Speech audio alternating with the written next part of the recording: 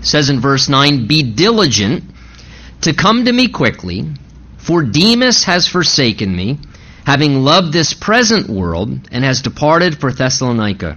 Crescens for Galatia, Titus for Dalmatia. Only Luke is with me. Get Mark and bring him with you, for he is useful to me for ministry. And Tychicus I have sent to Ephesus. Bring the cloak that I left with Carpus at Troas when you come, and the books, especially the parchments." And Father, we humbly pause and just ask, would you help us now by your Holy Spirit? Lord, we know this isn't just an intellectual exercise. We're not in a college lecture hall. Lord, we want to hear the voice of God. Lord, as an act of worship, as we sang and prayed, we want to submit our heart and soul and mind and spirit in such a way that you would be able to speak to us. God, we need to hear a word from you, and we believe you speak through your word. So would you prepare us accordingly and speak to us now in a personal and direct way by your Spirit's ministry? We ask in Jesus' name. And everyone said, amen. Amen. You may be seated. You know, so often the purposes and plans of God tend to unfold a lot of time just through our interactions with people. Whether that's through our relationships with each other as fellow Christians, or in our family life, in our work experiences, out in the world, interacting with other people in society. God is often, I find, doing supernatural things in just a very natural way. In fact, I've often said before, I didn't come up with the phrase, but it sticks with me, that oftentimes God works in a very supernaturally natural way. And I think in this text this morning, we see that very reality. As Paul's just talking about life events and relationships that mattered a lot to him and his interactions with people, at the same time we see that God was orchestrating his plans and purposes through everyday and ordinary events. And we see that in this closing section. Let me just, by way of background, remind us where Paul is at as we close out this letter this morning. Remember, Paul is in a Roman dungeon at this point in time. He's in his latter years in life, and he's in a Roman dungeon awaiting trial by causing unrest through preaching the gospel of Christ. And because he caused unrest at times by preaching the gospel in a culture where there were many foreign gods, Paul finds himself once again in prison. And at this point, he's sitting in a Roman dungeon. Conditions are dark. They're cold, they're damp. This isn't a nice, pristine cell with, Wi-Fi and TV and a weight room around the corner. He's in a cold, damp, dark Roman dungeon. Conditions are very unhygienic. It's very miserable. It's smelly. And he sits there day after day as an older man, sensing his upcoming trial is going to result this time in his execution and his death. In fact, remember, Paul had just said in the prior verses there in verse 6, my departure is at hand. He said, the time of my departure is at hand. He sensed he was ready to depart from this world and enter into the presence of Jesus. He then said, verse 7 and 8, prior to where we're at this morning, I fought the good fight, I finished the race, I've kept the faith. And finally, there's laid up for me the crown of righteousness, which the Lord, the righteous judge, he said, will give to me on that day, and not to me only, but also all who loved his appearing. So you can sense very clearly, as is often the case, Paul can sort of almost intuitively tell that his life is about to come to an end. And a lot of times when people's life is coming to a close, there is that sense that it almost seems God innately allows a person to just sense that their death is impending, and he realizes his time is short. For that reason, he writes this very, very personal letter, 2 Timothy, that we've looked at together, to Timothy, who is his protege, the one he mentored in the things of ministry, and who really Paul sort of turns things over to. And he closes now with some final instructions and updates to best prepare Timothy to move forward as Paul will depart and Timothy will continue to carry on in the next season. So look with me, verse 9. Here's his instruction to Timothy first. He says, verse 9, in light of these things, Timothy, be diligent to come to me quickly. He says, going on, for Demas has forsaken me, having loved this present world and departed for Thessalonica. Crescens to Galatia, Titus to Dalmatia, and he says, only Luke, verse 11, is still with me. So as Paul now gives some instructions here, he kind of updates Timothy what's going on with some of the different missions and ministry partners that they shared and worked together with. And he updates Timothy as well regarding a request that he would like Timothy to oblige to, as sort of Paul being his, again, the one who mentored him and the authority in his life. Paul's request is found there in verse 9. If you look at it, he says, Timothy, I'm asking, be diligent, make the best effort, he says, to come to me quickly. Again, Paul knows his time is short, so he's now asking Timothy, understanding a major transition is going to come with his death. I mean, Paul the Apostle, this giant of the Christian faith in the early church, is about to die and move on in the presence of the Lord. So this is going to bring a major shift among the church as a whole. So he urges Timothy now to come to him soon, and he asks him to put in whatever effort it would take to leave his current situation and to come to be where Paul is at presently. He says, Timothy, I'm asking you as an older man to a younger man, would you please leave where you are, be diligent, whatever it takes. Leave where you are, and please come here quickly to me as soon as possible to be with me. Again, likely, I believe, Paul just wants to spend these last days, he knows he's about to die, with Timothy. He probably wants to share some important thoughts and some counsel and helpful instruction, like a loving father who knows he's about to pass from this earth. He wants to just spend some time with his son in the faith, Timothy, and people that he loves, he wants around him so he can best equip him to run his race well. He knows, hey, I'm going to die, but Timothy, you have to live on. And though my life's coming to an end, you need to continue to live and run your race. And so he wants to just equip him and help him. And I think as you see this, it really shows the humanity of Paul, that he wasn't just a ministry machine. Paul was a man. And he loved people, and he had relationships with people. So he asked now Timothy, this beloved son in his life in the faith, to be with him in the difficult hours of his life. And he's requesting, if you would, Timothy to just come spend his last days on earth together with him to provide some companionship and fellowship. And I look at this and I think how often this plays itself out. Many of us have walked this process before, that when people do come to a point in their life where death is becoming evident, that is what they long for. They just long for companionship. Nothing else really matters at that point, but what does matter is the people that matter in their life.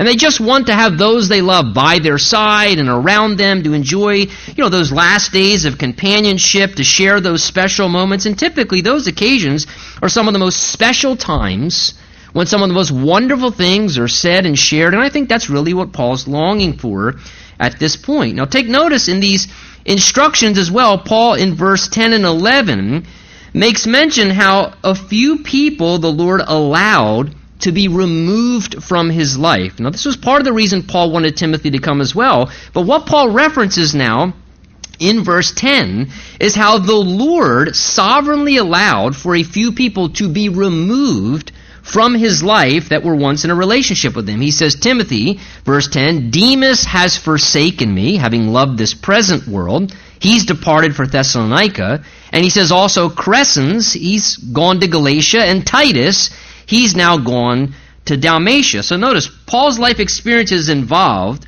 the departure of a few friends and people that he had fellowship with, those who were helpers in ministry. These people have now departed, and the Lord has allowed them to be removed from Paul's life at a season. Some of them, we can tell from the beginning of verse 10, like Demas, some people the Lord allowed to be removed from Paul's life in connection to unhealthy reasons.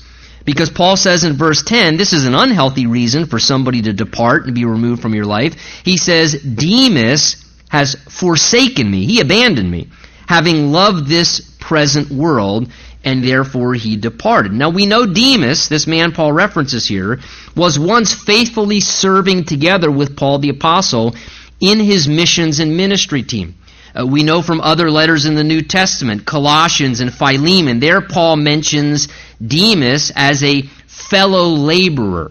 So this is somebody at one time that was side by side with Paul. He was laboring in the work. He was an active part of the missions team, preaching the gospel, planting churches. Yet apparently at some point, Demas starts getting distracted.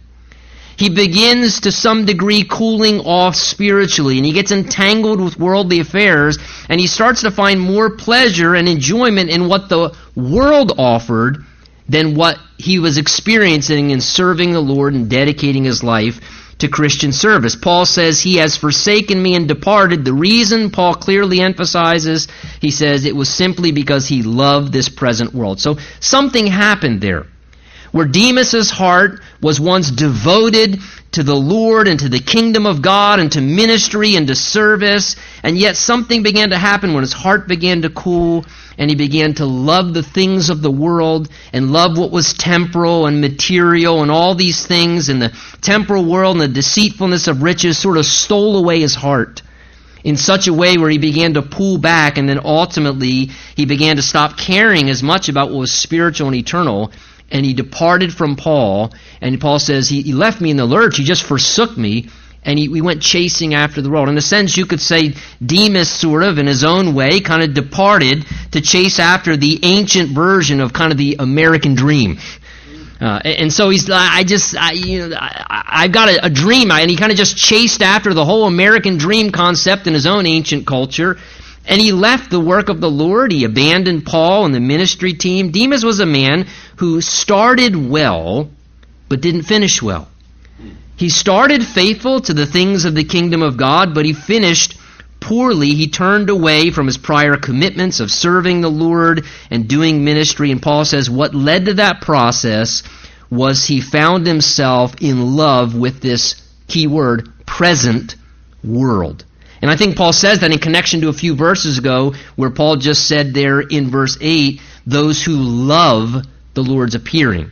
He says, rather than loving the eternal and the kingdom of God and the rewards of receiving reward from Jesus for serving, he loved the present world instead. He fell in love with the world and the things of the world, and that kind of caused him to steer away from serving the Lord. Perhaps Paul was thinking of this maybe even when he wrote his first letter to Timothy, because there in 1 Timothy 6, listen to what Paul says, 1 Timothy 6, 9, and 10.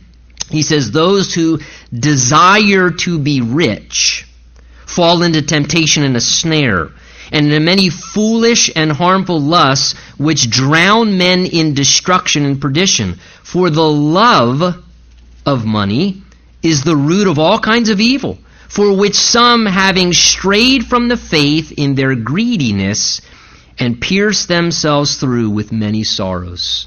So the Bible gives this strong warning. Paul saw it happen many times. He said people who, they become enamored with the temporal and the financial and prosperity and materialism, he says, and they desire to be rich.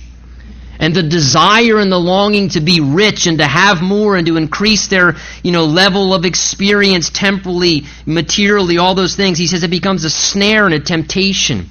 And people pierce themselves through with many regrets and sorrows later on because they realize at the end of their life, why did I chase all that and forfeit what I could have done serving the Lord and being more faithful to follow Jesus, and here I was making more money rather than really becoming more healthy and wealthy spiritually and benefiting myself or giving myself to the kingdom of God. And Paul says very clearly it's the love of money. Notice people always misquote that. Oh, money's the root of all kinds of evil.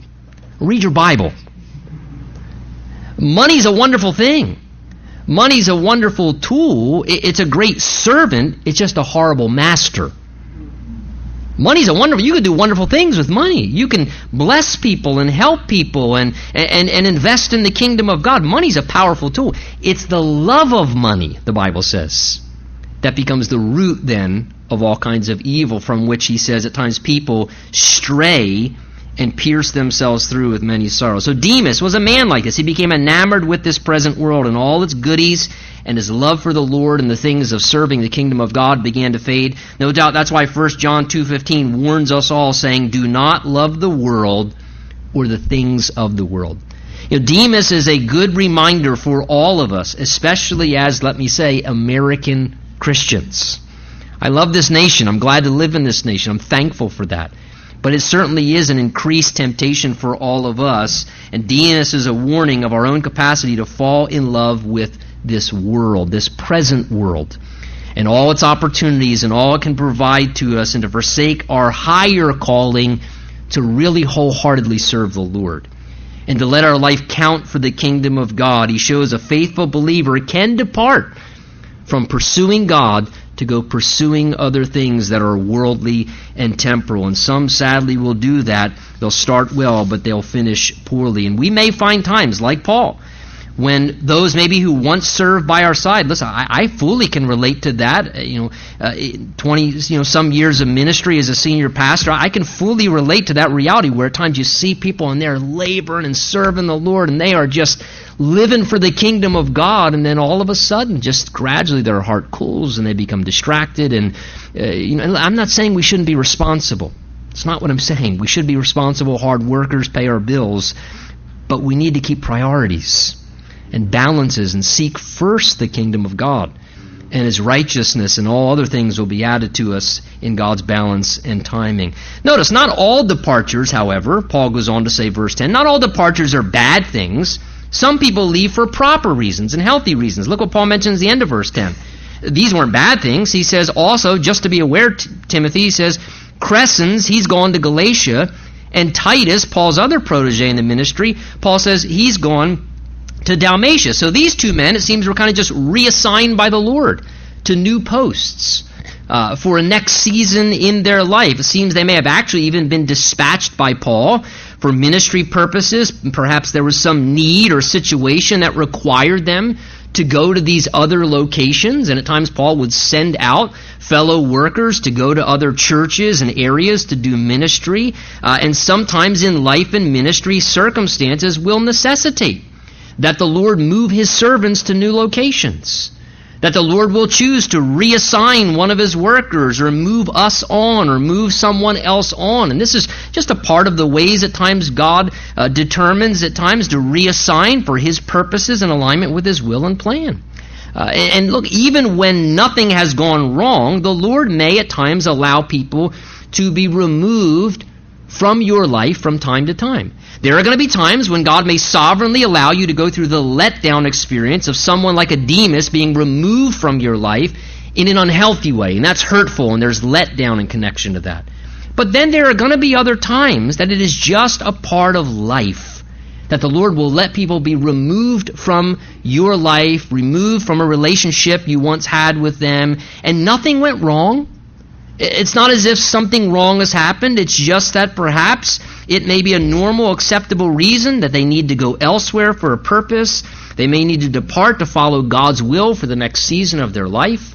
The Lord may be just moving them on, and it may make us sorrowful. I know it's hard to go through departures when God removes people, but we need to trust God and never try and hold people back. If God's moving them on or sending them away, we need, with an open hand, to let the Lord direct His servants where He would choose. Now notice as well, verse 11, the one person the Lord allowed to remain in Paul's life. He let a few be removed, but He lets one person remain. Paul mentions verse 11, only Luke at this point, he says, Timothy, is still with me. Now likely, that's who Paul needed most at this stage and season of his life. Because Colossians chapter 4 tells us that Luke was the beloved physician. In other words, we know from the Bible that Luke was Dr. Luke. He was a medical doctor. And we know from the Scriptures that Luke, the doctor, traveled around with Paul on his missionary journeys, and he served with Paul and his mission teams as sort of like their personal physician. And as they went around, no doubt he not only helped provide maybe medical care to people they ministered to, but he probably no doubt ministered, physician-type ministry to Paul and to his teams. A guy like Paul needed that kind of ministry partner with him, because Paul would minister in some harsh climates. We know biblically that Paul had some health issues himself. At times, the Bible is very clear in the book of Acts that Paul and his team would preach the gospel, and then they get all beaten up and abused and stoned with rocks. And so to have a doctor on hand in your team was probably really helpful. I can picture Dr. Luke at time kind of bandaging Paul back up and like, Paul, you might want to slow down a little bit. I mean, that last stoning, we're just maybe a week off or something, or I mean, just maybe why don't we just intercede in prayer for a week so some of the stitches can heal? You know, I can just picture him just talking through Paul with those kind of things. When we were pastor in the church back in York, Pennsylvania, there was a guy in our fellowship. He was from the Dominican Republic, and he was a physician, Dr. Earl, and he kind of became like that in my life, just kind of a friend, a medical. Whenever I would go on trips, I always tried to have him along with me. I don't like to travel. I'm a homebody, and typically, whenever I go on a missions trip, even if I'm leading, I have the worst experience out of everybody. And I'm supposed to be encouraging everybody and leading everybody, and usually by day one, I'm in my bed crying at night going, God, I want to go home. Help me go through the rest of the week, And I remember occasions where, I remember one particular trip I was on with Earl, and I started, vomiting and throwing up or whatever, and he was, kind of helping, trying to nurse me back to health, because it was only like literally the second day we just got on the trip. And so he was trying to, kind of help me recuperate or whatever. And then I remember another occasion when he was with me, and I was at night trying to put on 100% DEET bug spray because you had to sleep in a mosquito net and the conditions were in and all that kind of stuff. And all the power shut down because we were in a very remote kind of third world area. All the power shut down. And so I'm trying to put bug spray on in the pitch black, dark. And I thought I was spraying it on my arm, and the nozzle was turned, and I maced myself with the bug spray. It went right in my mouth and on my tongue, and I'm freaking out. I'm waiting, Earl, I just maced myself with 100% DEET bug spray. It went in my mouth and everything. You'll be all right, Tony. Don't be a baby. Go to bed. So sometimes he helped me. Other times, like, stop being a baby. Just carry on. You're not going to die, So it must have been a really unique thing for Paul to have Dr. Luke with him. And I think to myself, what an interesting thing, because who better to have with Paul at this stage of his life than Dr. Luke? Paul's older. He's in a very unhygienic place in this prison. He's got health issues. And there he is in his latter days, and God knew exactly who to have by his side at the time and stage of life when he needed him. This person went here, that person went there, and God let one person remain, and God selected by his sovereignty to let the one person remain to be Dr. Luke, because that's probably who Paul needed the most at this particular stage of his life. And what a great reminder for us. The Lord knows exactly who we need in our life at each stage and each season. And he will be faithful to make sure that those individuals are there even when others are not. Even if it's down to just one. He knows who we need to remain in our life by our side for each season and stage we go through. And what a beautiful thing, too, to see Dr. Luke using his practical and professional gifts and abilities as a medical doctor for the Lord's work in the kingdom of God. In essence, he was the first medical missionary. He was using his giftings and his profession and his work skills to serve the kingdom of God. And what a wonderful thing, because the Lord, I tell you, will use whatever gifting you offer to him. Whatever your profession is, whatever your trade or skill set is, God can take it and use it for the kingdom of God if you offer it to him. Paul goes on, the end of verse 11, saying, also get Mark and bring him with you, for he is useful to me for ministry. So Paul requests, Timothy, when you come, pick up Mark and bring him with you, because this guy is really useful and helpful for ministry. Now, this reveals something. It testifies God's ability to change people over time. And hear me out in regards to this. This shows God's ability to change people over time. That God changed Mark, because Mark grew and matured, and God changed Paul the apostle in his heart attitude towards Mark. And let me explain what I mean by that. In Acts chapter 13, Paul and Barnabas are launching out on their missionary journey. And it says that they take John Mark, this guy, Barnabas and Paul, they go out, they take Mark with them, probably a younger guy, it says as an assistant as they go out on their ministry trip. Well, as they begin ministering, the Bible tells us in the book of Acts that things got tough, and then at some point Mark abandoned them, didn't continue with work. In other words, Mark, when times got tough, he quit and he went home. Now, when they were ready to go out again on another trip later on, Acts chapter 15, as they're ready to head out on another mission trip, it says Barnabas wanted to take Mark along with them again a second time, And Paul said, no way, Jose. We took that young boy last time. He flaked out. He gave up. He got scared. He quit. He went home right in the middle of the work. He couldn't handle it. And we need to accomplish, and he's just going to get in the, and so Paul was very adamant, we're not taking him again. He's just going to hold back the work. He'll be a hindrance. And Paul was focused on the bigger picture. Barnabas was more of a discipler and a one-on-one, cared about people. And so Barnabas was more compassionate. No, let's get... And it says the contention became so sharp that Paul and Barnabas parted company.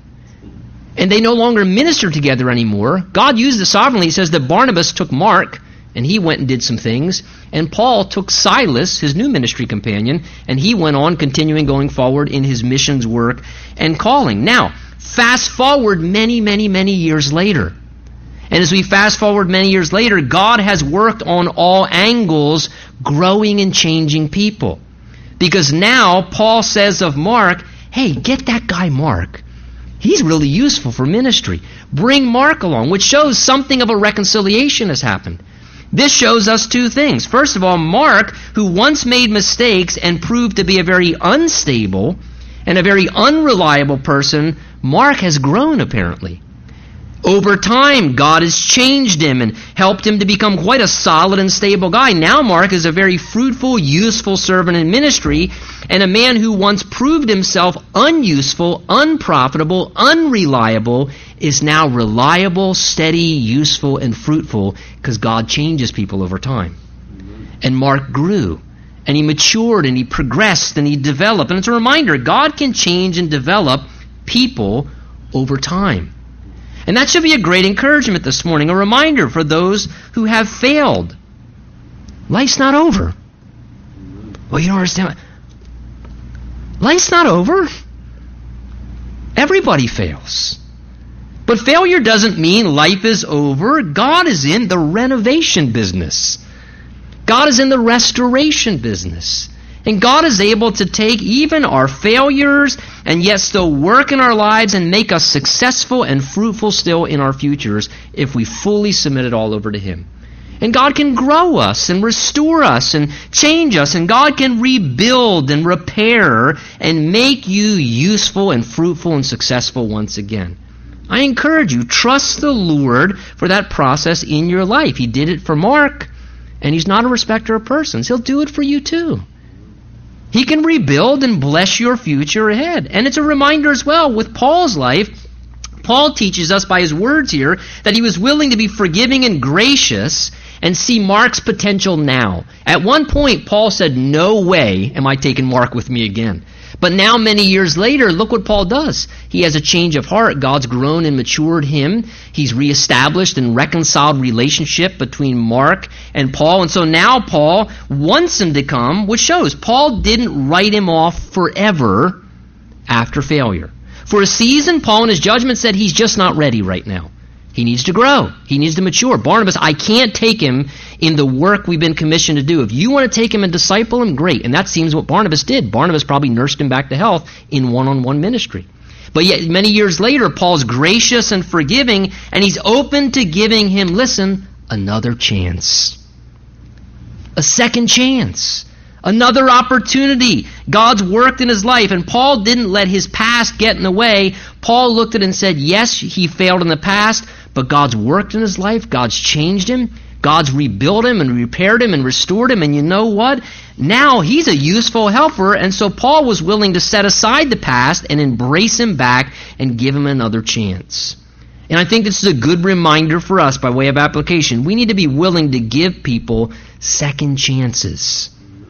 And be gracious with people. Maybe they've royally blown it. Maybe they've failed. Maybe they've really bottomed out. But listen, God can work in people's lives. And through their failures and their mistakes, God can rebuild people and restore them and renovate them. And we need to be open to the Lord doing that in people's lives and even be open to receiving them back and giving them another chance.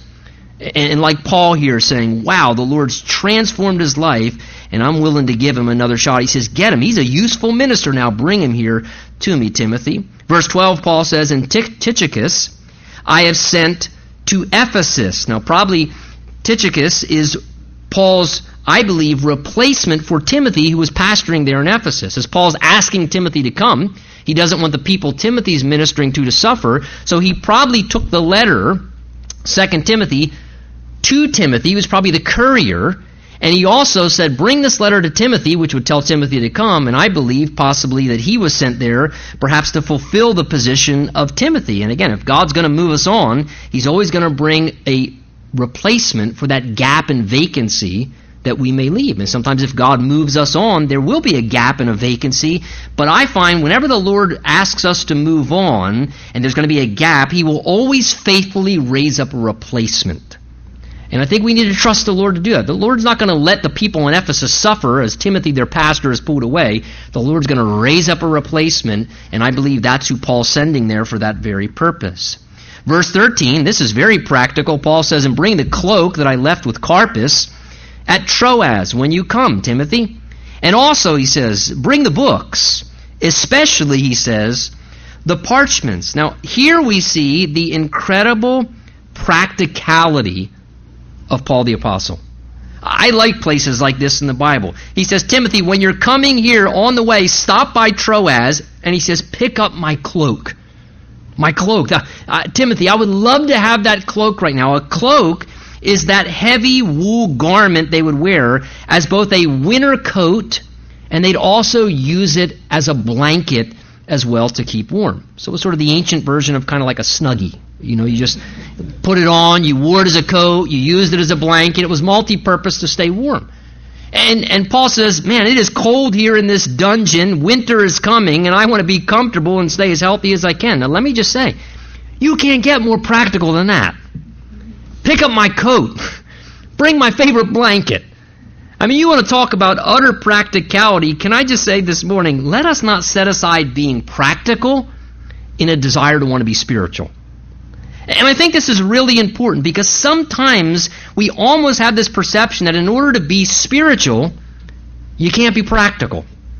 And those who are really spiritual, I mean, they're just it's like and to be practical, that's not spiritual. When I read the Word of God and what I see is so often these things work hand in hand. It doesn't mean you can't be practical in your dealings, that you can't be practical and down to earth. Let me just say, much of life is practical. It's every day. It's daily. It's mundane things. And the last I checked, God is the God of creation, which means He's involved in ordering the affairs and orchestrating everything that's happening on this earth. The grass growing, the crops being raised up. I mean, God's orchestrating everything. And so if God's involved in everything, let us not think how certain things are sanctified and not sanctified. Well, God's involved in everyday affairs. His presence is involved in everything that's natural and practical. And because God's involved with everything, we don't have to set aside being just a practical thinking person to be a spiritual person.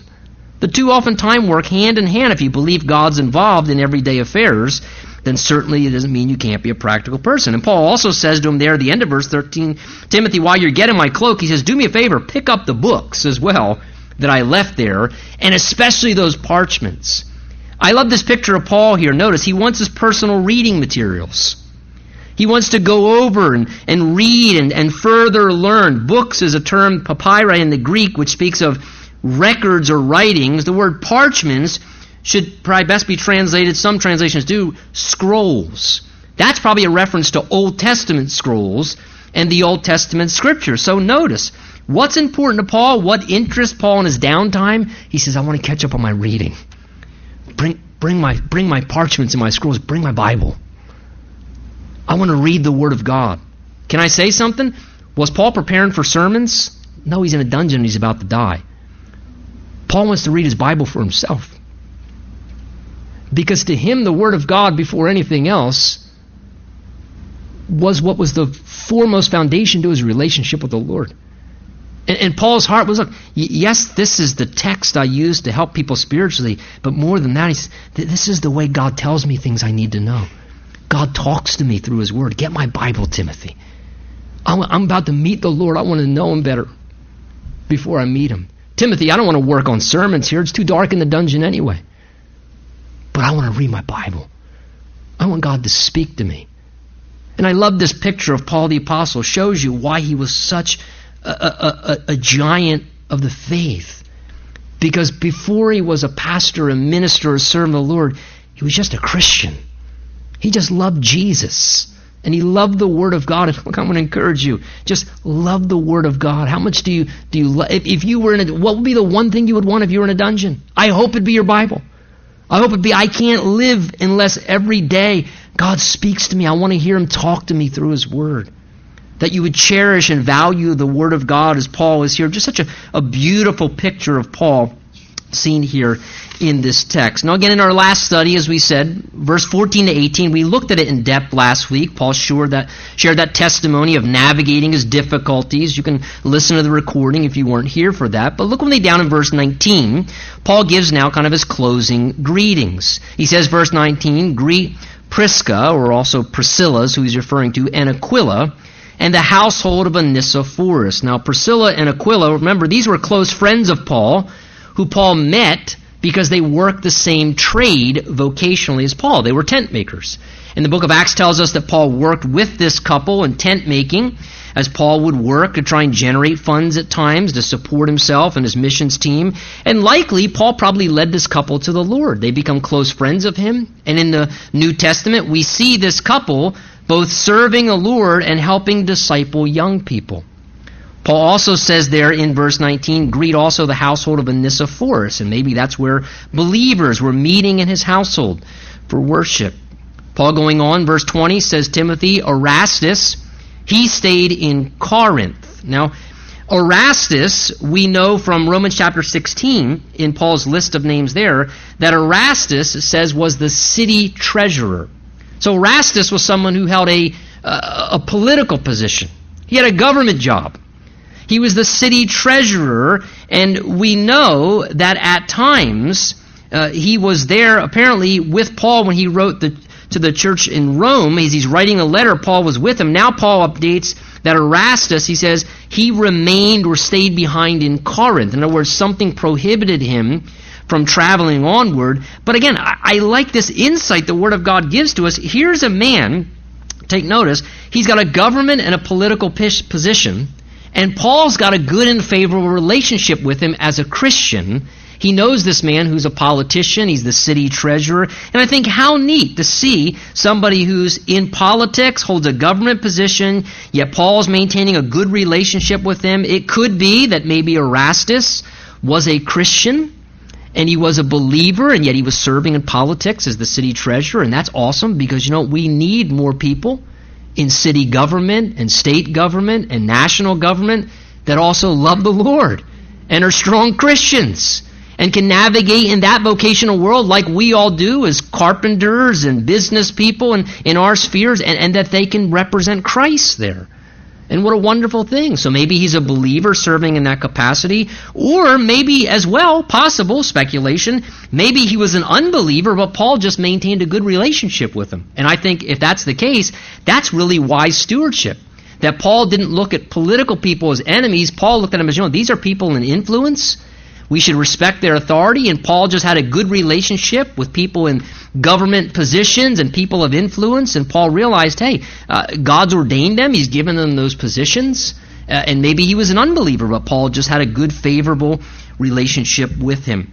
Paul goes on, verse 20, to tell Timothy, Trophimus, he says, I've left in Miletus sick. So here's an interesting update. Timothy, Trophimus, who is another worker with Paul and his team at times, Paul says here, we wanted him to travel with us and to keep serving, but I want to let you know, he says, he was restricted by health issues and we had to leave him behind in Miletus because he was sick. The language appears he would have journeyed, but a health problem interfered and didn't let him carry on with Paul and the ministry team. And so he had to be left behind. Paul had to resolve to leave him behind because he was too sick to carry onward in the work, and so he wasn't well enough to serve and travel, so Paul sort of had to let the sovereignty of God be what it was and let him remain behind. Now let me say something here. Please stay with me. Paul certainly, I'm certain, prayed for his healing. Dr. Luke, the physician, was a part of the missionary team I'm sure Luke tried to tend to him medically, yet the end result of prayer and medical help was he still was too sick to travel. And Paul says, his health issue restricted him for the time being, and we had to leave him behind. Apparently, again, God's sovereign will was he needed to just rest and recover a little bit. And Paul just resolved that. Now, I think from this we can learn a few things, and that's this particularly. Though Paul, certainly in the New Testament we can see, was someone who the Lord used at times to bring miraculous healing to people's bodies, at the same time, Paul could not heal just whomever and whenever he wanted to. The Lord used him at times in that ways, but he did not just have the power to just control the healing power that God would work through him, to just utilize it like a special power, like a superhero, where he had this gift to just go around and heal whomever and whenever he wanted. That was determined and regulated by God's sovereign will and God's personal decision in each unique case. Look, when you study the book of Acts, there are times you see Paul praying for the sick and those that are diseased and paralyzed. And we have records where God would work powerfully, miraculously through Paul the Apostle as a minister, and people with diseases and illnesses and sickness and paralysis and even dead at times would miraculously be healed and be brought back to life. Now, that being said, the power of God worked through Paul miraculously at times. 2 Corinthians chapter 12 also tells us that Paul had a health condition and Paul could not heal himself. 2 Corinthians 12, Paul says, I had a thorn in the flesh, a physical ailment or infirmity, and I pleaded with the Lord, heal me 3 times, please. He pleaded, Lord, take this health issue away. And Jesus' answer was, Paul, my grace is sufficient for you, and my power will be perfected in your weakness. And Paul says, so I learned to boast in my infirmities, because I found that when I'm weak, because of my health issue, that's when I'm really strong and the power of God shows through my life. Now let me say something. If Paul the Apostle had a capacity as a healer to heal whenever and whomever he wanted, why would you not heal yourself? Because he didn't have the ability to do that whenever he wanted to. We know Timothy as well, who Paul's writing to, had a health condition also. 1 Timothy 5:23, here's Paul's words to Timothy. Timothy, no longer drink only water, but use a little wine for your stomach's sake and frequent infirmities. Notice he doesn't say, Timothy, drink wine recreationally. He says use a little wine for your frequent stomach issues. Timothy had digestive issues or something was going on, and Paul was saying, take your medicine, Timothy. Timothy, I know you're praying, but take your medicine too. Use a little wine for your stomach issues. Now, if Paul could heal whomever and whenever he wanted, why would he not heal his protege, his close son in the faith, Timothy? I'm sure he prayed for Timothy, but God didn't heal Timothy. He let the infirmity remain. Here we read in 2 Timothy chapter 4, Paul says, Trophimus, another work of ours, we had to leave him in Miletus sick. We prayed for him. God didn't heal him. We had to leave him there sick. Now, I think this is important because we need to realize Paul did not have the capacity to just heal, as I said, with like a power like a superhero, like someone who has a gift of being a healer, whomever and whenever he wanted to. That was sovereignly determined. The healings, the miracles came as God allowed them to come. Please hear this verse or jot in your notes. 1 Corinthians 12, regarding the manifestation of the Spirit of God's ministry, operating supernatural gifts. Listen to what it says. Here's the operation of gifts through Christians. It says, for to one is given the word of wisdom through the Spirit, to another the word of knowledge through the same Spirit, to another faith by the same Spirit, to another gifts of healings by the same Spirit. Then verse 11 says, but one and the same Spirit works all these things, distributing to each one individually as He wills. Now please take notice of the text, which many don't pay attention to, which is this. The Bible does not say in singular that there is a gift of healing. It also does not say the gift of being a healer. The Bible says the Spirit at times manifests periodic words of wisdom, a word of knowledge, a periodic prophecy, and then gifts, plural, of healings, plural. And what that is saying is that the way that happens is that the Spirit of God at times, as it lines up with the purposes of God and the glory of God, will dispatch on occasion, through the prayers of Christians, on occasion he will disperse gifts of periodic healings to people.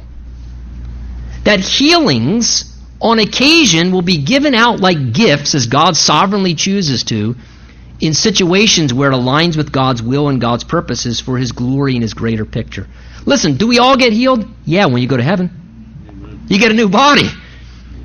But we need to be very careful. I think some of the idea behind healing and what's been presented in that is not really biblical in some ways, and I encourage you to search that out here. Paul says we had to leave him behind sick. It wasn't our preference, but Paul says, I couldn't heal him.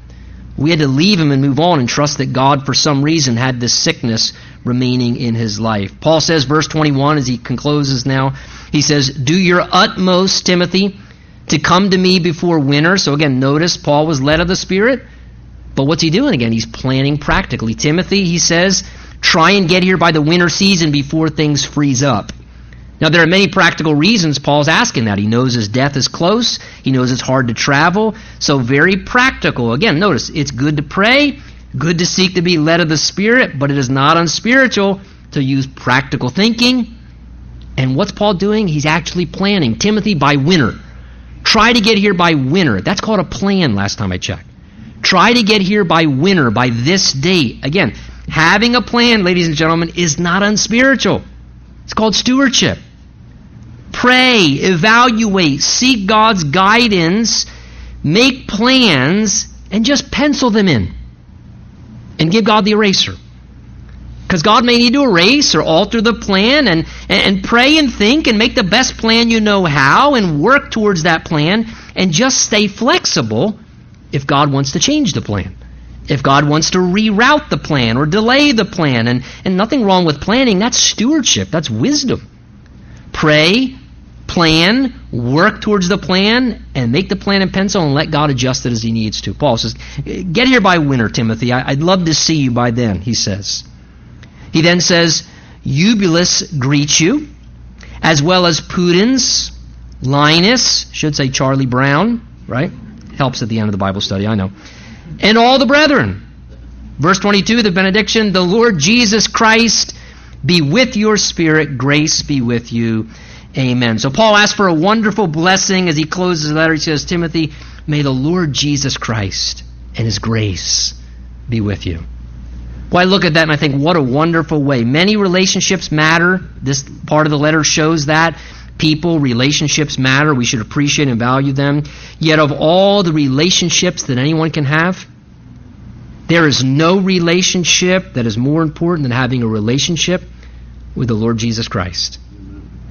Because it's through the Lord Jesus Christ that we experience grace. May His grace be with you. And we need the grace of the Lord Jesus Christ to navigate this difficult world. That's why Paul told Timothy to be strong in grace earlier in this letter. Shall we stand together? Let's pray.